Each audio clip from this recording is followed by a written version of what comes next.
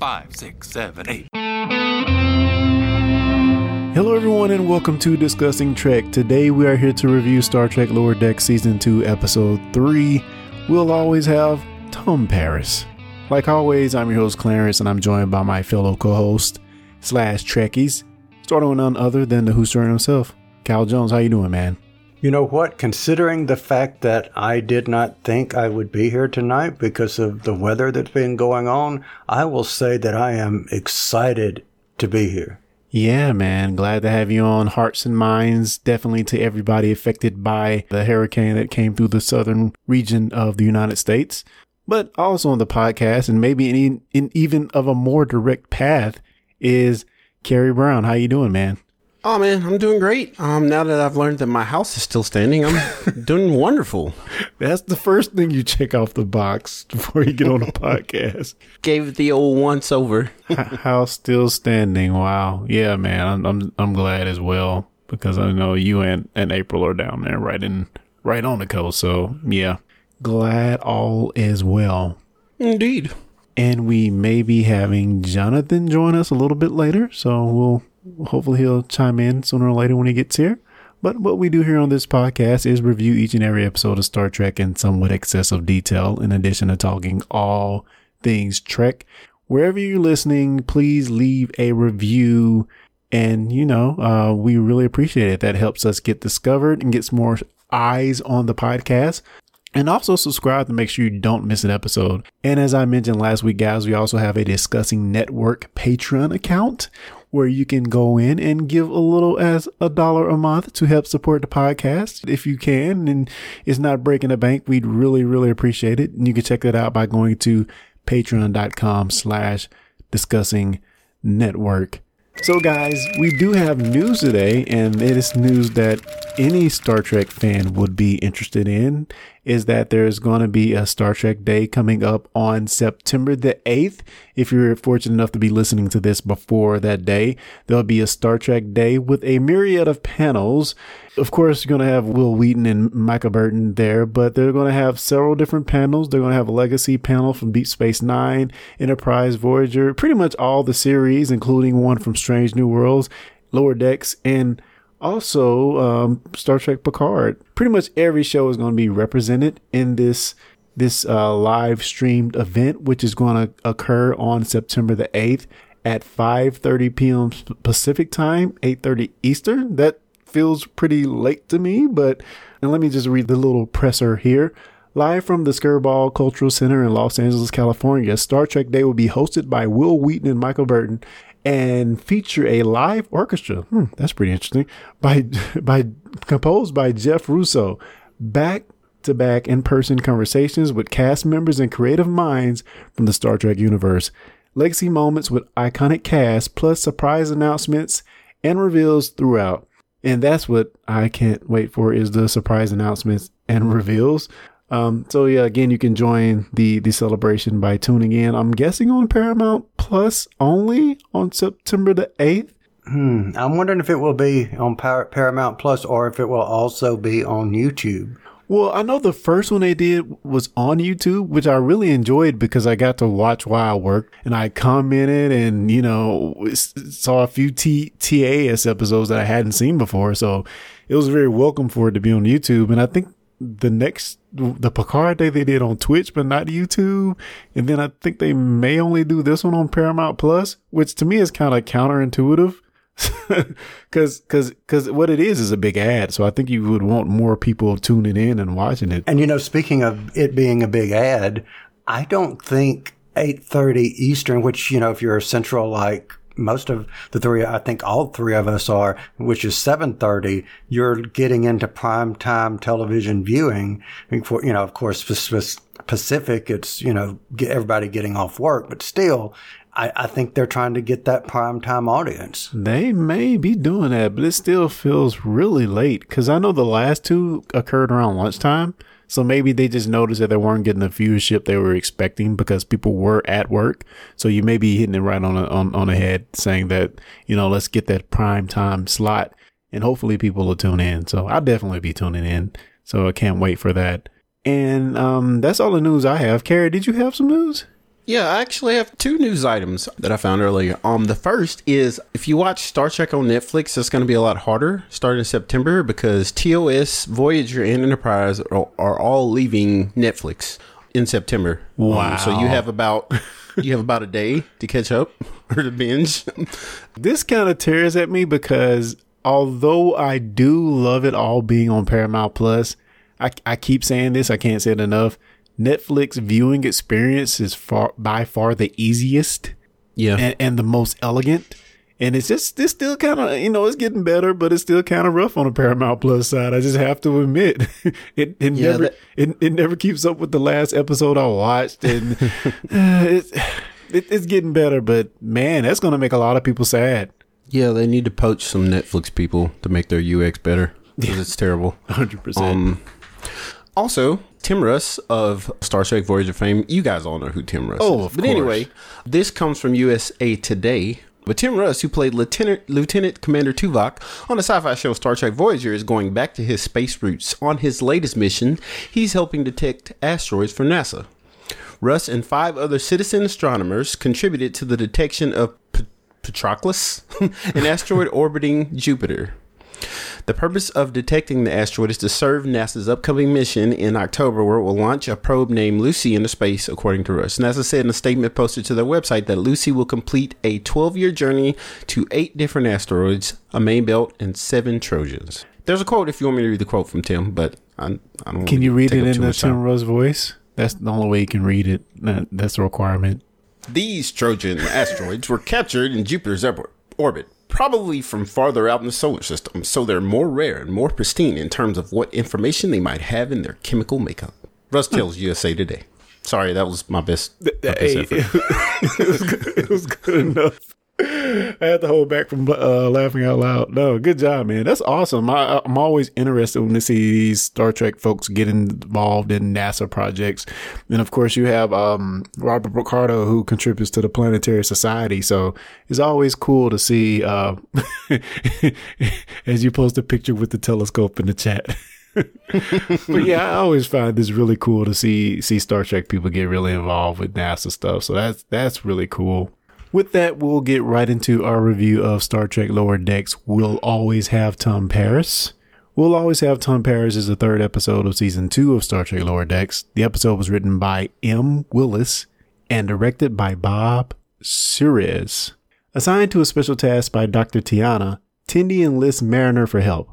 Back aboard the USS Cerritos, Rutherford is consumed by a bridge crew mystery. Spoilers. Red alert. All hands stand to battle stations. What gives you the right? You cannot destroy an idea. At ease before you sprain something.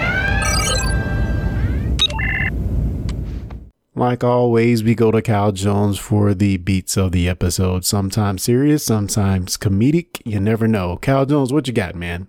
So I thought long and hard for this one. Okay? Uh-oh. Long and hard. And this is what I've come up with. Like I said, thought long and hard about this, but this to me sums up my thoughts on the episode. You ready? Yeah, let's do it. Meow, meow, meow, meow, meow, meow, meow, meow, meow, meow, meow. Something's wrong with my universal translator. I don't know what you Meow. Oh my. Meow, meow. Okay. Oh boy. With that, let's. Oh, and it seems like we have Jonathan beaming aboard. How you doing, man? Man, I am good, coming to you from the way, way, way out in the Gamma Quadrant here. So, what are your overall thoughts on this episode? better than others. It had me there for a minute. At the beginning, and I was thinking, this is actually a good turnaround. And then it went back to the same old stuff. But better than the others. Better than most of them that I watched. Carrie, what do you think, man? Okay, so me being a person who recognizes the show for what it is and appreciates it for what it is, I thoroughly enjoyed the episode, although I am a bit concerned with the somewhat sexual undertones of these recent episodes. It just seemed to stick out, especially after the last one in the fornication helmet. It really stuck out to me. that they kind of based the whole episode around a sex toy. And the mouth of it was just hilarious. I don't know who designed that thing, but when I saw the mouth of it, I just like busted out laughing. I didn't even notice the mouth of it. So I didn't either. Anyway, overall, one thing I really liked about this episode was the fact that we got a matchup or a pair up that we don't normally get. That in of itself, to me, was noteworthy. However, it seemed to me like John was saying, they were trying to get back into some of the old shenanigans. But even with that, it wasn't as bad as even the first episode of the season. I felt like they kept it under control. It didn't go into like I said, episode 1 territory with like a floating head biting a spaceship. Like it didn't get that far out there, but I didn't think it was too bad. I actually rather enjoyed the episode, if for no other reason than the Tom Paris thing. That to me, that was just great. So good. Yeah. Overall, I enjoyed it. Cal Jones, can you offer any additional thoughts that are in the English dialect? Meow meow. Oh, excuse me. I'm sorry. I was still speaking cat. Sorry. Loved it. Absolutely 1,000,000% loved it. Had fun with it. This is the first time that I forgot I was watching Lower Decks. Seriously, I thought it was awesome. I have no complaints, and I loved it. Yeah, you have an affinity for liking like weird characters, and we got a lot of Dr. Tiana. Well, more Dr. Tiana in this episode, so I can see you jumping aboard with that. Yes, absolutely. Yeah, and as for me, man, I really love this episode. You had me at Tom Paris, really. I was all over it. Really, really loved it. They managed, and we talked about this a little bit last week with them, well, maybe in the first episode we reviewed, talking about them having time to have fleshed out storylines. And to me, they were able to have 3 that I felt were complete and, had enough time to do what they needed to do in the span of 25 minutes. I think the writing was good in that aspect. I feel like all 3 of the storylines were well done and substantial. I enjoyed all 3 of them on their own. So yeah, I really loved this episode. I really did. In this episode, we had not 1, not 2, but 3 storylines, and somehow they seem to make it all work. While Boimler was all fanboying and Rutherford was trying to figure out how the heck Shax is back, Tendi and Mariner went off on their own adventure and got to know each other just a little bit better. So I'm going to throw it out to you guys. We got 3 storylines. Which one do you want to tackle first? Can we talk about the resurrection, the elephant in the room? All right, well, let's get into it. In the response to the appearance of Shax, Mariner comments to Rutherford about how bridge officers are always coming back from the dead. True statement? ? And I kind of want to throw this to Jonathan first. Normal occurrence? Okay. Short answer, yes. It happens a lot. But do we notice it? No, because we're viewing the bridge crew and we're seeing the explanations. Whereas they're telling it from the lower deck side of it, and really they don't know. I mean, if you imagine on TNG or whatever the case may be, when you're just the person that's realigning the warp coils down on the lower decks, like all you heard was rumor that Worf died, right? Yeah. And then all of a sudden, 3 days later, Worf's back. You really don't know what happened. But, us as viewers, we're watching the bridge and we see that, they thought Worf was dead, but Beverly Crusher went out and resuscitated him with some miracle cure or something. Yeah. And he spent 3 days recuperating in sick bay. And, it's just the lower deck's probably not privileged to that. So to them, it probably looks like, oh my God, they're resurrecting bridge crew all the time. Our captain became a Borg. That's how I took it anyway. So Kara, you pointed out this storyline. What about this storyline like really jumped out at you? I just assumed that this was a thing. Like, I'm not as versed in Star Trek as you guys, but just from my experience with Discovery, you have Culber, you have Giorgio, you have, who else came back? I think Culber is the worst aggression in Star Trek, period. Saru came back from, like, it's happened like 3 or 4 times in that one show, so I just assumed that it was like a Star Trek thing. I really enjoyed the whole, like, what the heck is happening, and it's something that, like, again, I love the fact that this show can make fun of Star Trek. It isn't just about making zany jokes. I mean, some of these are deep cuts too. Like, I really enjoyed that part of it. As far as the actual plot of how it played out, I love that they kind of like hammed it up a little bit with the "you don't want to know what happens" type thing. But it was probably my least favorite plot in this show, in this particular episode. But I still enjoyed it. Yeah. And I agree with you, Carrie. It does happen a lot. I mean, we've seen it a lot in Discovery, but I mean, we also see it a lot throughout Trek. And it's just neat that they kind of took a different perspective to it. Like we kind of get used to it. But I mean, as I sit and think of all the bridge crews on all the Treks, like there's quite a few of them have, in essence, died. And I mean, just from the outside looking in, yeah, they died and were resurrected. And we don't know the story on it. So, yeah. Again, to me, the most egregious of that is Culber coming back, because that made no sense. I still don't understand. None at all. I still don't understand. But Cal, I know that it was Baumler and Mariner were kind of spitting out a few of the times that this has happened. Did any one of those jump out at you as something you recognized? I recognized, they made reference specifically, I think, to Generations, the movie Generations, didn't they? The Nexus. The Nexus, movie? Yes. that was the one that just kind of like popped out to me. I know they did several things in succession, but that's the one that like just kind of caught my attention. Yeah, they said the Nexus, the Genesis device, Spock, of course, coming back. The transporter pattern buffer thing, Scotty was put himself in a perpetual transporter buffer. And then you mentioned, Carrie, the mirror universe switcheroo with Georgiou. Yeah. And then you had the Borg rebuild. I guess that could be John Luke, but I thought it could be 7 and 9 as well, because they thought she was dead.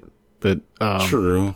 But yeah, it happens all the time in Star Trek, man. But we kind of, like you said, we kind of just take it as a good story and don't even think about it anymore. Oh, and I think some of the there's this dream sequence or something that they show, and I think Shax's not outfits but costumes mirrored some of the things that they were talking about. Yeah. That whole dream with the Borg and all that was hilarious. I don't care who you are. That was so funny. Dark truths. Yeah, it's so Rutherford to want to know why. So I just thought that was a pretty interesting storyline, and I liked all the references to like the past shows, because it made me think a little bit. Why don't we think about this a little bit more? And can I say, before we get any further, the last time that I was on and we talked about Lower Decks, one of the things we were debating was like, do they really have enough time when 30-minute show? Yeah. To, get into the storylines and do, well, I think this is an example of, yes, you do. Yeah. Yeah. Like, it can be done. To your point, John, to me, it felt like it wasn't that there were 3 storylines. This was kind of a secondary plot, and they didn't spend more time on it than they needed to. They didn't try to get too deep into it, so it just worked. Yeah. But I mean, and they had 3 storylines going, and we got full depth into these storylines. I mean, we got more into these 3 stories than we've gotten in some of the 2 plot episodes that we watched. I can agree with that. Yeah. But see, I think I want to pivot a little bit more to what Carrie said, and maybe storyline or plot or whichever. I'm not the writer. I'm not sure which one is the bigger or the smaller of the either.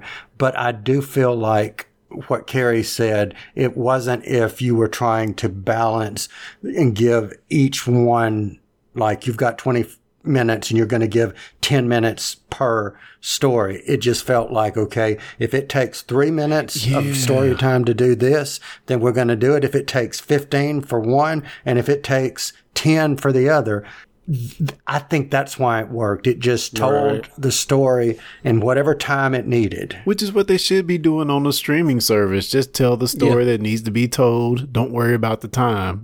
Mm-hmm. And I feel like maybe this show more than any of the others tries to hit its 24-minute mark or whatever. Yeah, and I mean, this is kind of not really directly related to that, but I think that's one of the advantages of this show is they can take a lot of risks. They can be unconventional when they want to be. They don't have to follow the same formulaic Trek Yeah. Even though they kind of made fun of that in the last episode, they get to pick and choose the parts that they want to make the storyline work. And, it's not necessarily like Discovery where you have a season-long storyline. These are more standalone. I feel like this is probably more like Star Trek than Discovery and Picard is, honestly. Yeah. Well, as far as the storytelling, yes, definitely, 100%. Yeah. So next I want to get into the Boimler/Tom Paris storyline. Anybody want to take this one first? Overall thoughts on that storyline? And Cal, maybe you can start us off on this one. All right. So while this was probably the least of my favorite out of the story or plot devices that were going on, I think they were trying to tell the story of someone having the awkwardness of leaving something and then trying to come back and reassimilate themselves into a situation, because no matter how long or short you're gone, something has changed while you were gone. So I think that was part of it. The other part of his story was you develop this person in your mind.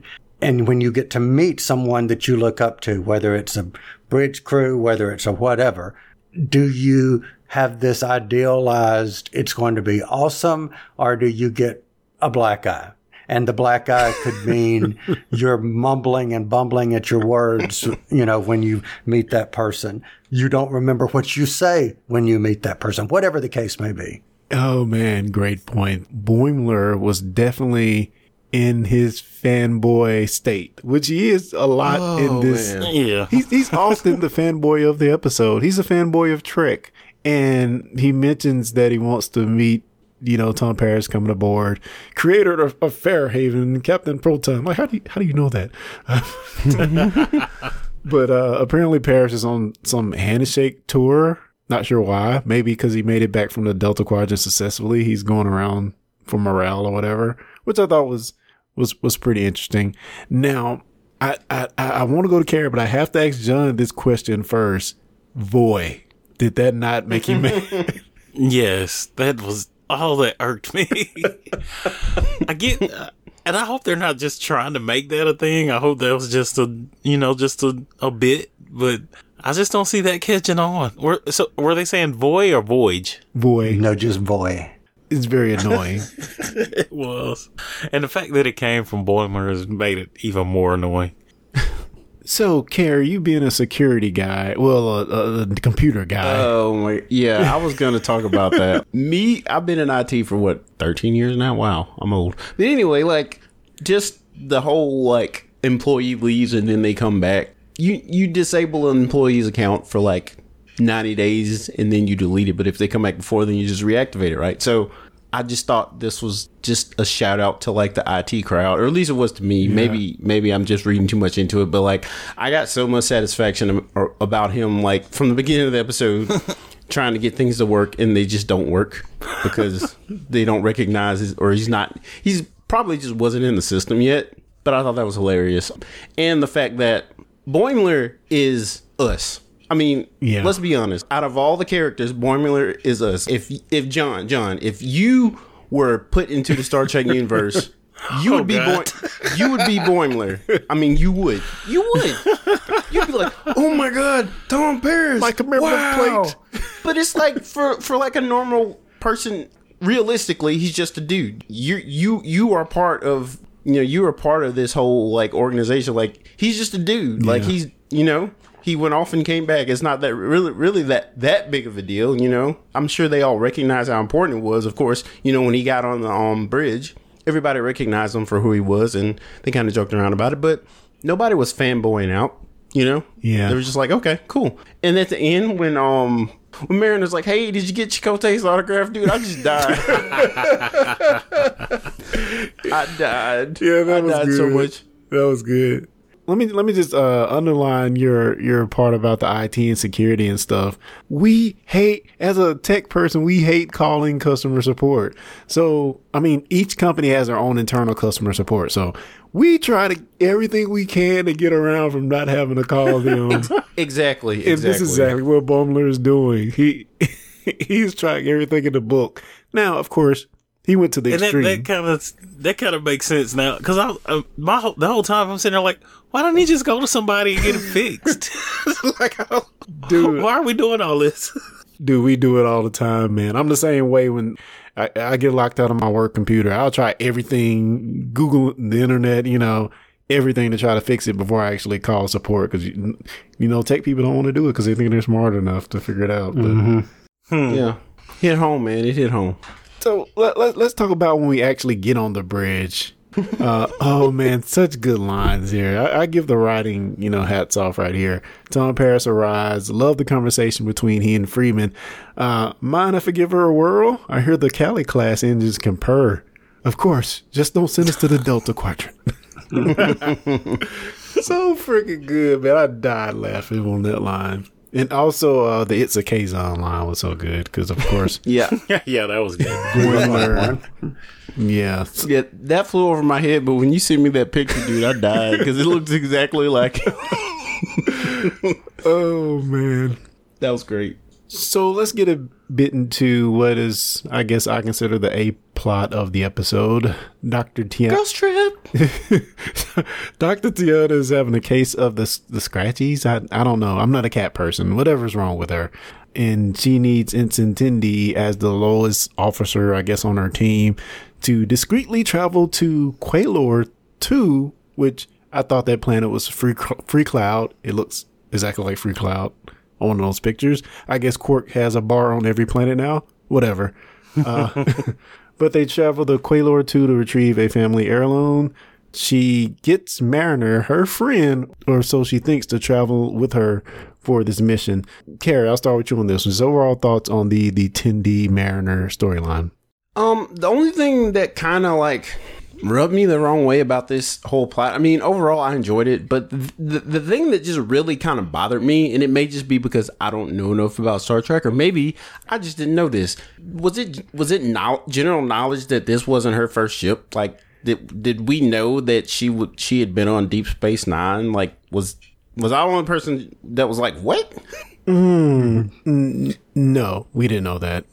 Well, we knew she had been on previous ships. We just didn't know DS9.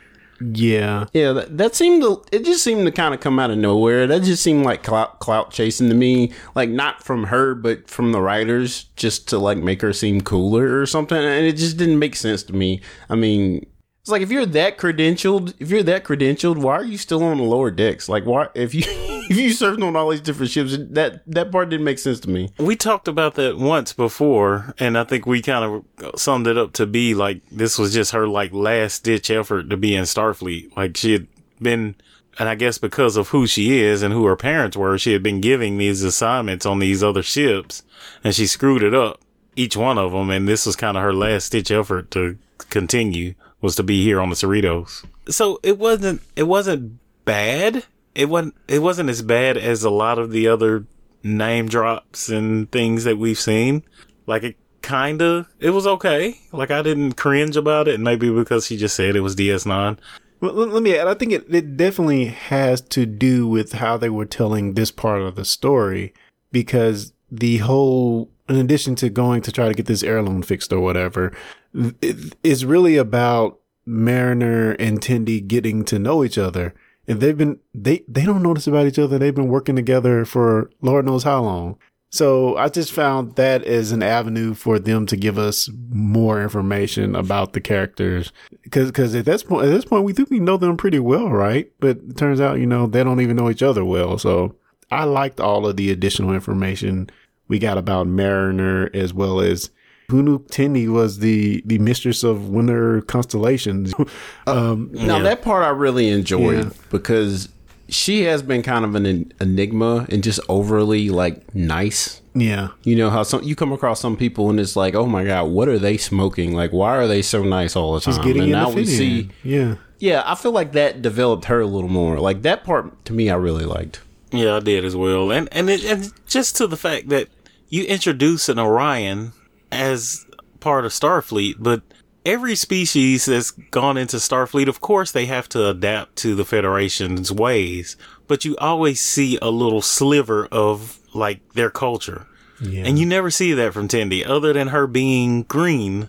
you never really understand that she's Orion. Like, and for that one moment, like, oh, okay, now I see Orion in her. Yeah, and I kind of equated to people when they first saw Worf, they thought he had lost all his Klingon ways as well. So, I mean, I do agree with you that Tendi's is much more under the surface, or almost non-existent, to be honest. Right. She didn't bring any nugget of that Orion character other than the green skin along with her. So I definitely agree with you on that point. We also found out that Mariner dates boys, girls, bad non-binaries, bad everything. So she likes the baddies, bad boys, bad girls, bad everything. You know what else this reminded me of? I mean, I don't know if I should even bring this up, but the whole thing about Tendi, you know what it kind of reminded me of? And you'll know what I'm talking about, Clarence, and maybe you'll know too, Jonathan. You may not know, Kyle, but being a black person in in a professional setting, you kind of have two different ways you talk. Like, you have your way you talk at work, Code shift, and then you have your way you talk when you're when you're off of work, talking with your friends, or and this kind of mirrored that a little bit. Although the whole green face thing was hilarious. false green. That was hilarious. Green face. She's going to get canceled. Wow. Okay. I think you hit it on the nose, man. But yeah, you're absolutely right. That could have been a lot of what Tendi was doing. Like, yeah, that makes sense. Especially when she like punches or kicks that guy in the face and he starts kissing her feet. I died, dude. I died laughing. Oh man. But yeah, it was cool hearing, I guess, that Mariner has interacted with Worf. I thought that was really awesome. Although, we can consider it just something they throw in. Also, we got a pretty awesome Easter egg with the Starbase Earhart, and when they went to play Domjot. And that's the same place where Picard gets stabbed through his heart in Tapestry. So it's the same starbase and everything, and they're playing the same game with the Noskin. So I thought that was pretty freaking cool. Oh, yeah. I didn't realize that was the same place. I knew that was the kind of the story they were going with. I just didn't realize it was the same place. That's pretty cool. Yeah, I had to look it up, man. Same place. Neither did I, but I did like the animation where they were showing the starbase and they were doing the lights, and it actually felt like, to me, it looked like lights that were moving, and it could have been computer animated. Yeah, maybe. You know what I'm talking about? I think I remember what you're talking about. Yeah. Yeah, just cool freaking tie-ins. And, of course, just to wrap up this whole plot, they barely escape with their lives, of course, at the end of it. Ruin the Caitian libido post. Turns out that Tiana only wanted the box. So is that a cat? I'm not a cat person. Is that a cat thing? Yes, it's a cat thing. And that was my favorite. I'm a cat person. And even though I don't have a cat, I am a cat person. And yes, cats will just get inside a box and start playing. And that was just so funny. And I always saw the doll post or whatever, like a cat scratching post that you can get. Oh, yeah. Yeah, it does kind of look like that. Yeah, that's what I was thinking. It was just a scratching post. Well, that's pretty much it. In addition to, I'll mention a couple more Easter eggs. The title is a riff on the old, I may have mentioned this already, but the title is a riff on an old TNG episode. We'll always have Paris. And also, they mentioned that most hated Voyager episode where Janeway and Paris become salamanders. They mentioned that in the episode too. So, all right. And I don't have anything else. I'll throw it out to you guys to see if you have anything before we wrap this thing up. Okay, so I only have one more thing. And when Boimler was stuck in like the air conditioner duct and he started talking to the plate, like that whole part, I just loved that whole part. I can't explain why. I don't have a deep analysis. I just thought it was hilarious. Yeah, it was good, man. It was a good bit. It's a good bit. Obviously the gases and him going crazy, hallucinating. And it's so funny, man, because I listen to the Delta Flyers podcast. So I've been hearing Telling Paris for like the past year and a half of him doing that podcast. And he never even hinted at this.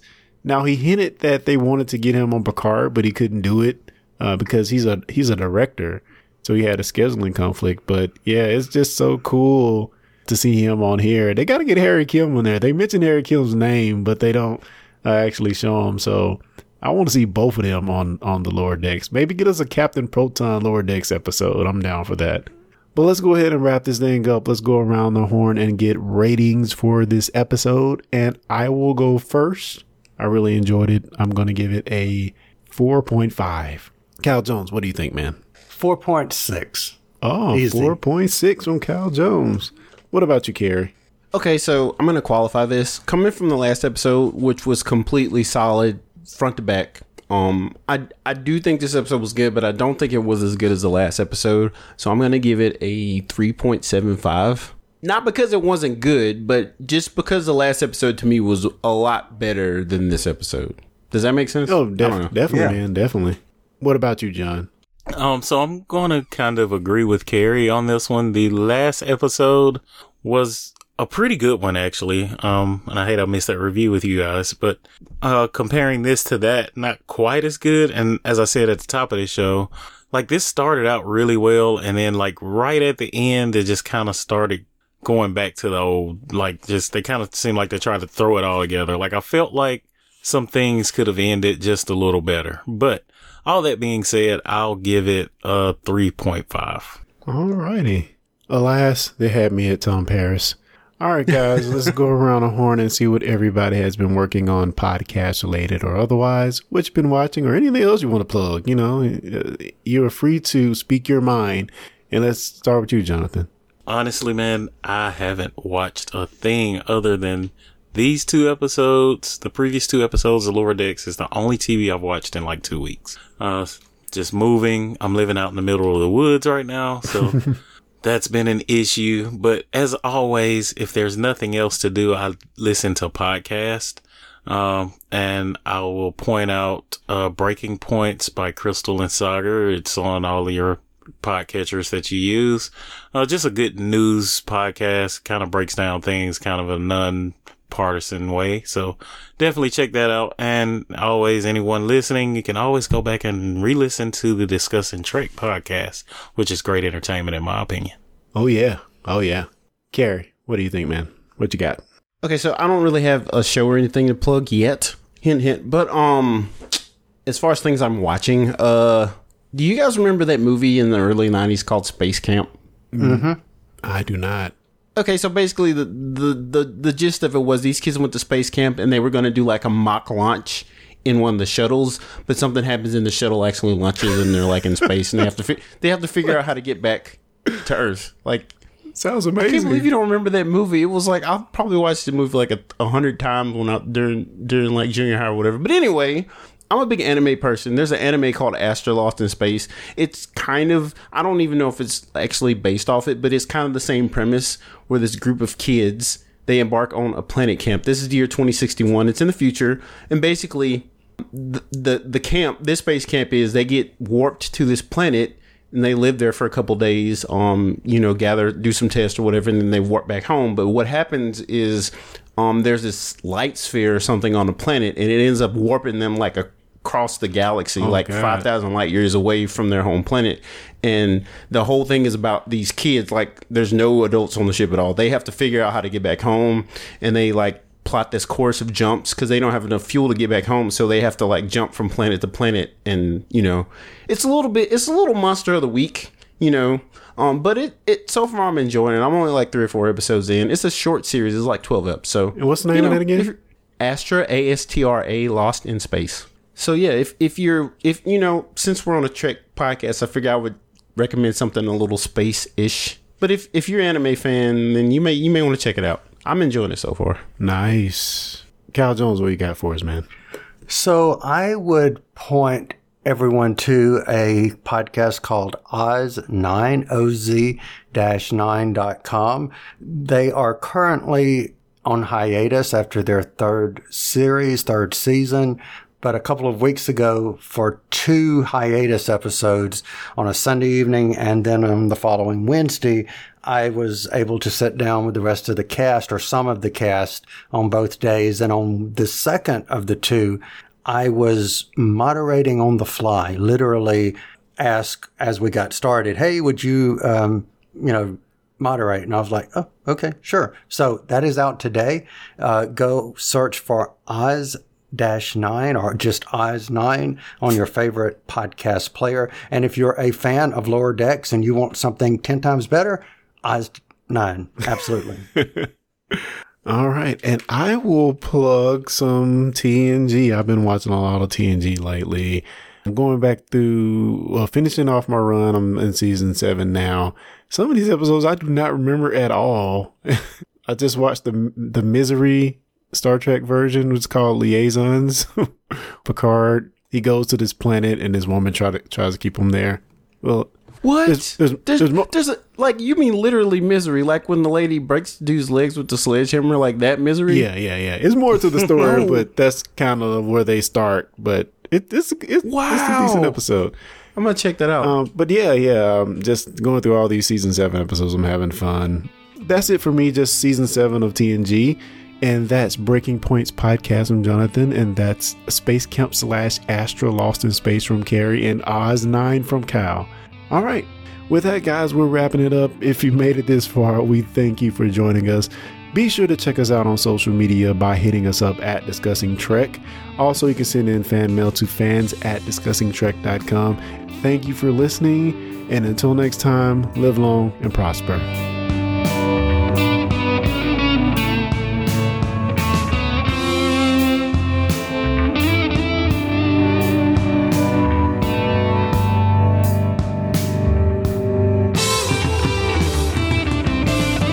Thanks for listening to the Discussing Trek podcast. For more information, go to discussingtrek.com/subscribe.